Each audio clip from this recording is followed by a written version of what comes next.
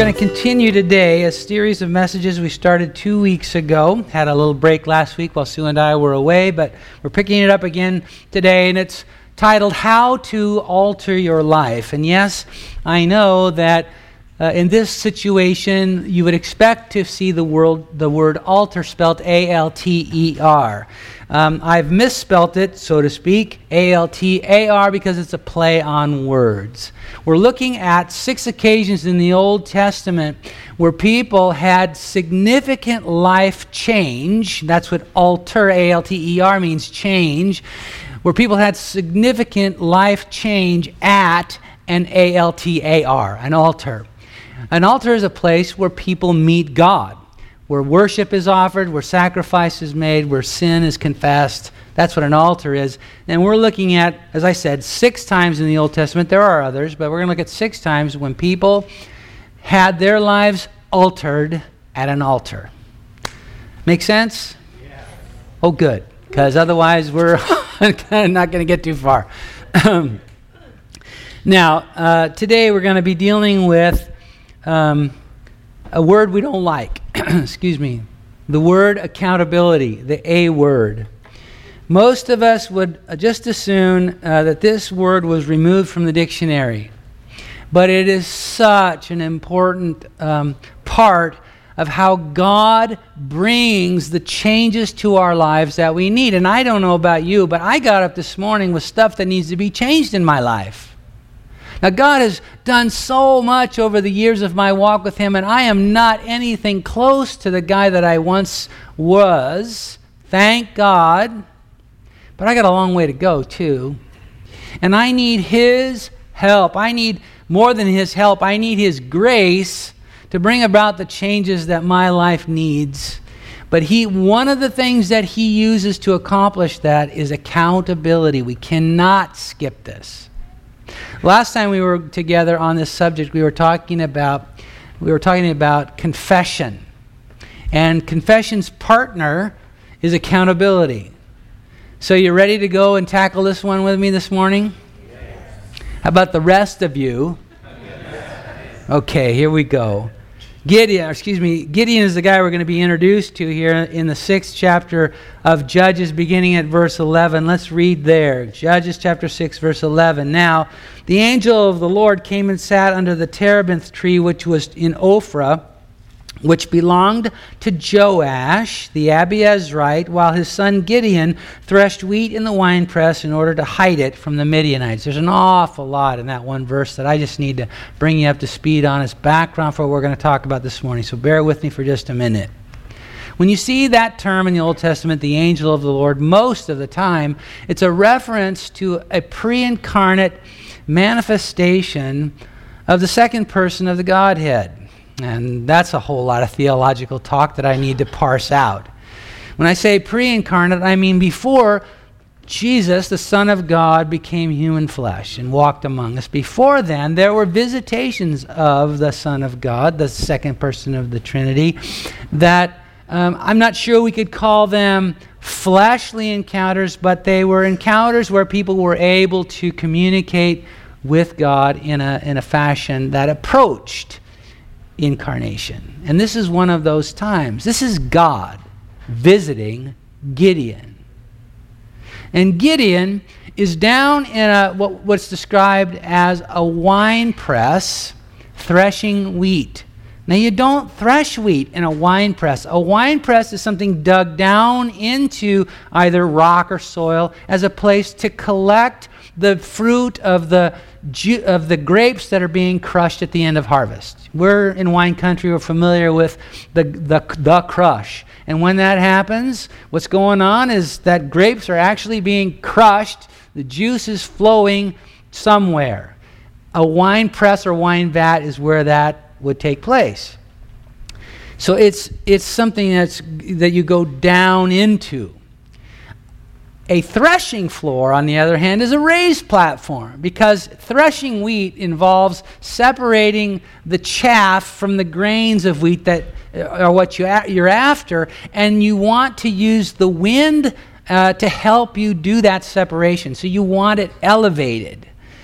But Gideon can't do that because he and his people are enslaved to a group of folks called the Midianites, who were extremely oppressive slaveholders. And if they find out that Gideon has any wheat, they're going to take it from him. So he's down in this hole hiding the fact that he has a little bit of wheat and he's trying to thresh it out. You get the picture? He's hiding. He's afraid because the Israelites are slaves. Now that word slave, you know right off the bat, that's not a good thing. How did the people of Israel become slaves? Because they turned their back on God. Now notice something here. We're told that there's Gideon. He's the guy threshing wheat in the hole. We're told his father's name is Joash. We're told that Joash is part of a family called the Abiezrites. And we're not told here, but I can tell you this from other passages of Scripture, that the Abiezrites were part of a tribe in Israel called Manasseh. So there's 12 tribes of Israel. The Israelites, the Jewish people, are broken up into these 12 major family groups, and then there's lineages that come down from that. So you have Manasseh, Abiezrites, Joash, Gideon. You with me? Now, when the children of Israel came out of Egypt, and some of you would be familiar with this, and they went through the wilderness to the Promised Land. When they got to the Promised Land and began to occupy this place of their destiny, God said some very specific things to them. He said, don't make compromises with the Canaanites, the people who live currently in that land. He said, if you do, their idolatry and worship of false gods will pollute you. And he said, here's what I want you to do. Tear down the altar. He was very specific. Tear down the altars of Baal. That was the primary false god that the Canaanites worshipped. And he said very specifically, cut down the Asherah poles. That was another goddess that the Canaanites worshipped. So you had this mother, father, God kind of thing that the Canaanites worshipped. Baal and Asherah. Baal was worshipped in very perverse ways. Probably the worst of which was the sacrifice, the human sacrifice, the sacrifice of babies to God, the false god, Baal.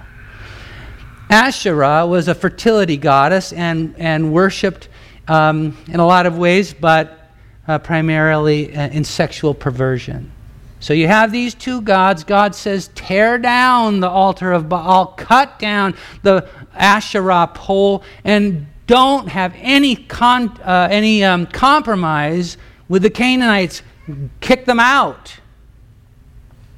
So now we're generations later from those commands of God. Generations the people of Israel have lived in the land of promise. But guess what? They didn't do what God said. And the compromises that they have made over generations with the world around them have caused the people of God to become worshipers of Baal and Asherah. We are specifically told at the beginning of this book of Judges that Manasseh, remember the tribe of Israel? We're specifically told that Manasseh did not do what God said about the Canaanites, but compromised with them. So then you come down to Abiezer, come down to Joash, you come down to Gideon, and you have now this scene where God has had to allow his people to become slaves to the Midianites to try to get their attention. And you think to yourself, well, how in the world could this happen? And you don't have to look very far to figure that out. Look right here. And I'll look right there.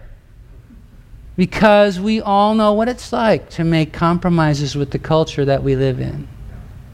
And it never works out well. And the more we do that, the more we find ourselves drifting towards the culture and the gods of this world than the other way around. And that's where they are. That's where they're at. So verse 12. The angel of the Lord appeared to him, to Gideon, and said to him, "The Lord is with you, you mighty man of valor." He goes on, and Gideon says in verse 13, "Oh, my Lord, if the Lord is with us, why then has all this happened to us?" He's not even in touch with why they're enslaved. He says, Lord, if you are really with us, why are we living like this? And where are all your miracles, which our fathers told us about? Did not the Lord bring us up from Egypt, they say, but now the Lord has forgotten us or forsaken us and delivered us into the hands of the Midianites. The Lord says this in verse 14, go in this might of yours, and you shall save Israel from the hand of the Midianites. Have I not sent you? So he said to him, O Lord, how can I save Israel?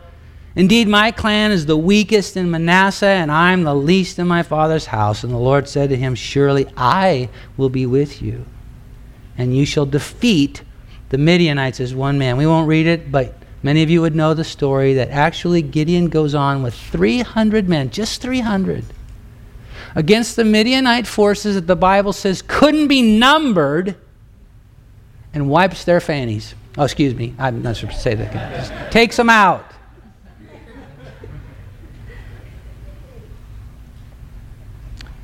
So he does fulfill his destiny. What I want you to see right now, though, is that he was a person of destiny. He didn't know it, and he wasn't living like it. He's down in a hole threshing wheat, and maybe that's what your life feels like a lot of the times. Down in a hole threshing wheat, trying to eke out an existence. But the same thing is true for you as was true for Gideon. You are a person of destiny. Don't write that off. Don't turn me off right now. You and I, according to the Word of God, are His creation, His unique creation, His poema. You're a person of destiny. And the fact that you might not be living like it right now doesn't change that fact. If there is a disconnect between what God's plans and purposes for your life are and what you are experiencing, guess where the problem is? With me, with you, not Him. He has a destiny for you. We need to figure out how we close this gap. How we get from threshing wheat in a hole to leading the armies of triumph over the slave enslavements that people experience. God has a plan for us. We are people of destiny, but there's something in the way. There's a thing that separates those two realities, and it's called sin. Now, I need to explain something. Sin gets in our way, all right? But I'm not talking about the sin that separated you from God, because if you are a follower of Christ, if you've crossed from doubt into faith and given your life to Jesus and received His forgiveness, you are forgiven. Sin has been taken out of the way. Sin, in terms of that thing that separates you, your rebellion against God, the thing that separates you from God, that has been dealt with at the cross. Jesus said, "It is finished." Hallelujah. But on the other side of the cross, on the other side of my becoming a follower of Jesus Christ, I still sin. I don't know about you, but I still sin. I'm forgiven, and sin is no longer separating me from God, but it's still in my way of fulfilling God's destined purposes for my life. I still need that junk dealt with. And the process of that junk being dealt with is called sanctification. It's God working in my life day after day after day, ridding me of the stuff that's still keeping me from my destiny. But let's acknowledge that there is some stuff in the way. And a lot of times that stuff seems like it's just intractable. I can't get past it. Have you noticed this thing I like to call the broken record syndrome, where, well, most of you don't know what a record is. Although, you know what? Yesterday I heard on the news that Sony Records is building a plant in Japan to produce vinyl records again. Yes. Come on, yeah. Anyway, The way that, believe it or not, it's like the Stone Age, but we had a little needle that would go in grooves that around this vinyl platter, and the up and down motion of those little bumps in the grooves would make sounds, and that's how we listened to music in the prehistoric age. But if the vinyl got scratched someplace, which was easy to do, the needle, when it hit that point, would just stay in the same groove often, so you just go round and round and round the same phrase of the song over and over. There's things in our lives that are like that. We just keep going. Places that the way we think about things that just we can't seem to change this pattern of thought. Behaviors, habits. And we try, and we try, and we pray, and we pray, and we just keep coming around to that thing over and over. And it's so discouraging. It's in the way of me living the life of destiny that God wants to bring me into. It's in the way. So when I'm talking about sin this morning, that's what I'm talking about, because sin in this context is anything that's out of sync with God's will for me. God's will is not for me to be in the broken record syndrome. So that's sin. And I need that dealt with.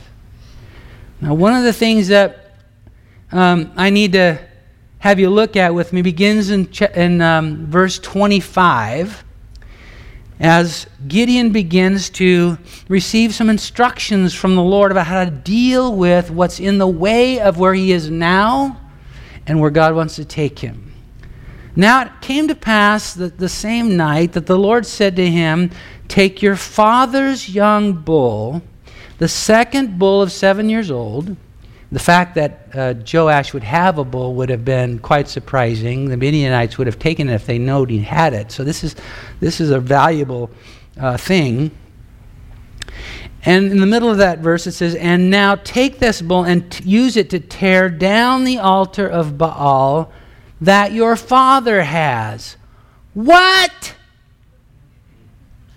Are you kidding me? Gideon's dad has an altar of Baal? He is the local priest of the Baal church? Tear down the altar of Baal that your father has and cut down the wooden image, that means the Asherah pole, that is beside it. Remember, God said specifically, don't do this. And now Gideon's dad. And to think that Gideon hasn't been impacted by that is lunacy. Gideon has grown up in a home where Baal and Asherah were worshipped. He is marked by that.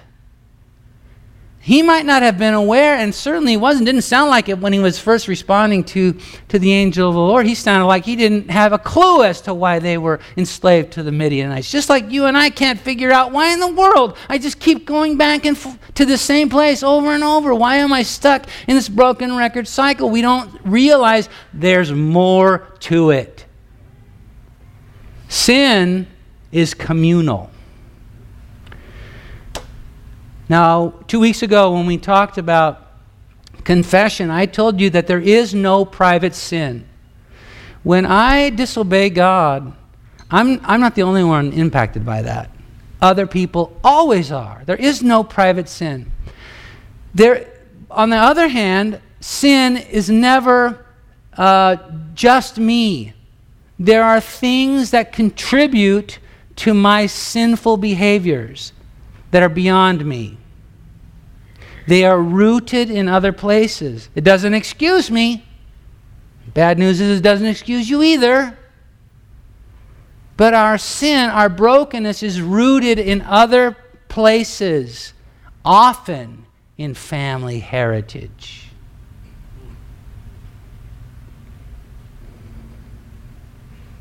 If you struggle with alcohol or some other form of addiction, let me just tell you, there's roots to that. And you can try all you want. You can exercise all of the personal and self-discipline that you want, but the likelihood of you being freed from that without addressing the root system is pretty slim. There's a root system that supports that behavior in your life. Now, I've told this story before, so bear with me. I'm going to tell it again, but I, one day, not too long ago, but it's been probably a couple of years at least, I was sitting in my little couch where I have my prayer times in the morning, and I was praying a lot. One of the things I pray often is, God, help me to watch, listen, trust, and obey. Those are things that mean something to me. And when I pray them to the Lord, I know what I'm talking about, and I think He does too. I want to watch, listen, trust, and obey. And I got to the third of those things. I want to watch, listen, trust, and the Lord stopped me. I don't know how to explain how He did that, but I just knew He was saying, hold on. You don't trust me.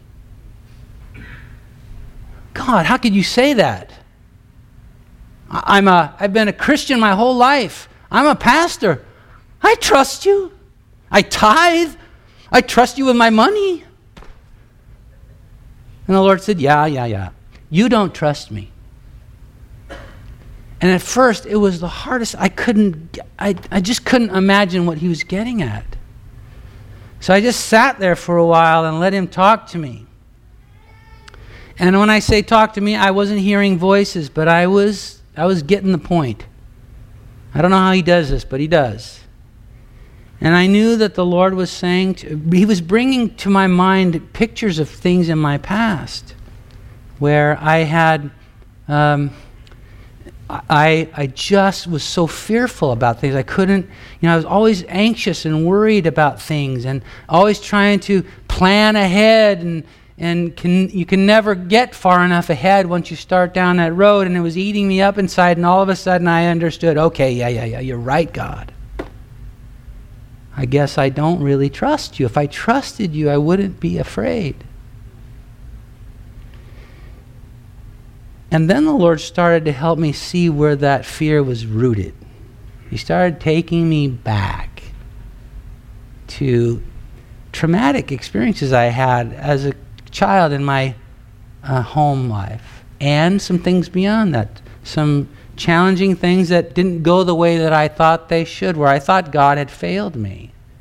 And I developed this kind of undercurrent of not being able to trust Him. That was killing me in the present. Fear is an awful thing. It eats away at you. Anxiety and stress. It tears you up, and it was tearing me up, and God was trying to save me from it and release me into more of my destiny.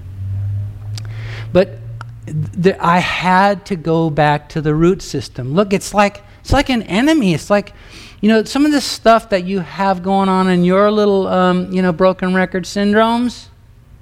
Don't look at me like you don't know what I'm talking about. You know what I'm talking about. What's going on there?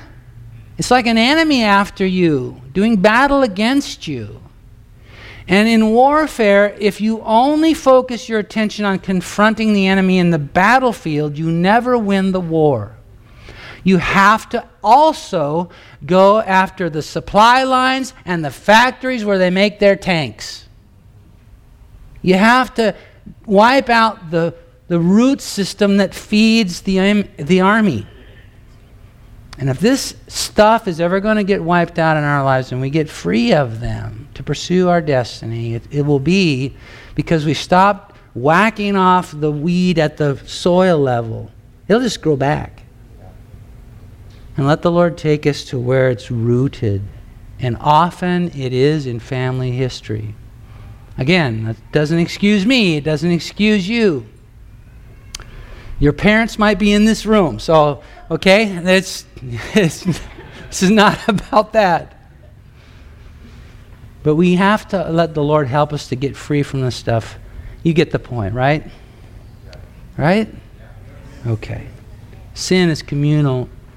And God said to Gideon, I want you to cut down this wooden image and tear down this Baal altar. In verse 26, and build an altar to the Lord your God on top of this rock in the proper arrangement, and take the second bull and offer a burnt sacrifice with the wood of the image which you shall cut down. One more verse, 27. So Gideon took 10 men from among his servants and did as the Lord said to him. Let's don't skip this. If sin is communal, we need a new community. If our sin and my brokenness is rooted, it has a root system to it, and God goes after that root system and digs it up, burns it up, tears it down, I need a new root system. I need a new community. And that's what Gideon does. He goes, finds 10 guys and says, hey, will you stand with me as I address the roots of this idolatry in my life that come from my family lineage? Will you stand with me? This is accountability. And we don't like this. But if you want to move on from the broken record, find some people. It doesn't have to be 10. And I don't encourage you to go out on the street and find the first 3 people you meet and bare your soul to them. That's not going to work either. You got to have some people that you know you can trust. Now, I happen to be able to have as the primary accountability partner in my life my wife. Now, it isn't always true for people, and I'm sorry if it's not for you. I think God can fix that. But I am grateful that I don't have to hide a thing from her, and she knows me like a book from inside and out. And that day, when the Lord started to confront me about my lack of faith in Him, the first person I talked to was her. I said, honey, this is what's going on with me. Now, I also have the advantage of every week being able to bear my dirty laundry in front of all of you, too. And that's really, really helpful. However you deal with it, get some people in your life that you are that honest with, because it's going to take some accountability to get these things broken and the things that are broken healed. Last thing I want to say is Gideon was told to build an altar. Take the debris from all this junk that you're tearing down and burn it up, he says. Burn it up. And now the site of this horrible junk in your life is going to become a place where I am honored. And the reason I'm pointing you to this is because he says to do this on this rock, and we don't know exactly what rock he's talking about. There's not any coordinates given. It might be the rock that is mentioned earlier in the chapter where Gideon offered a sacrifice to the angel of the Lord. I don't know, but I know this. I know in the original Hebrew that this word rock is translated from, the word is stronghold. If you got some stuff where the enemy has a strong hold on you, God wants to turn that site into an altar where He is honored and you are freed.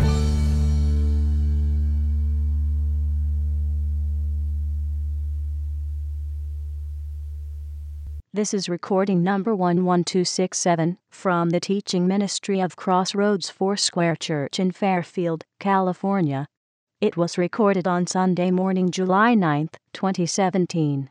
This is the second message in a series titled, How to Alter Your Life. This message by Randy Boldt is titled, Accountability.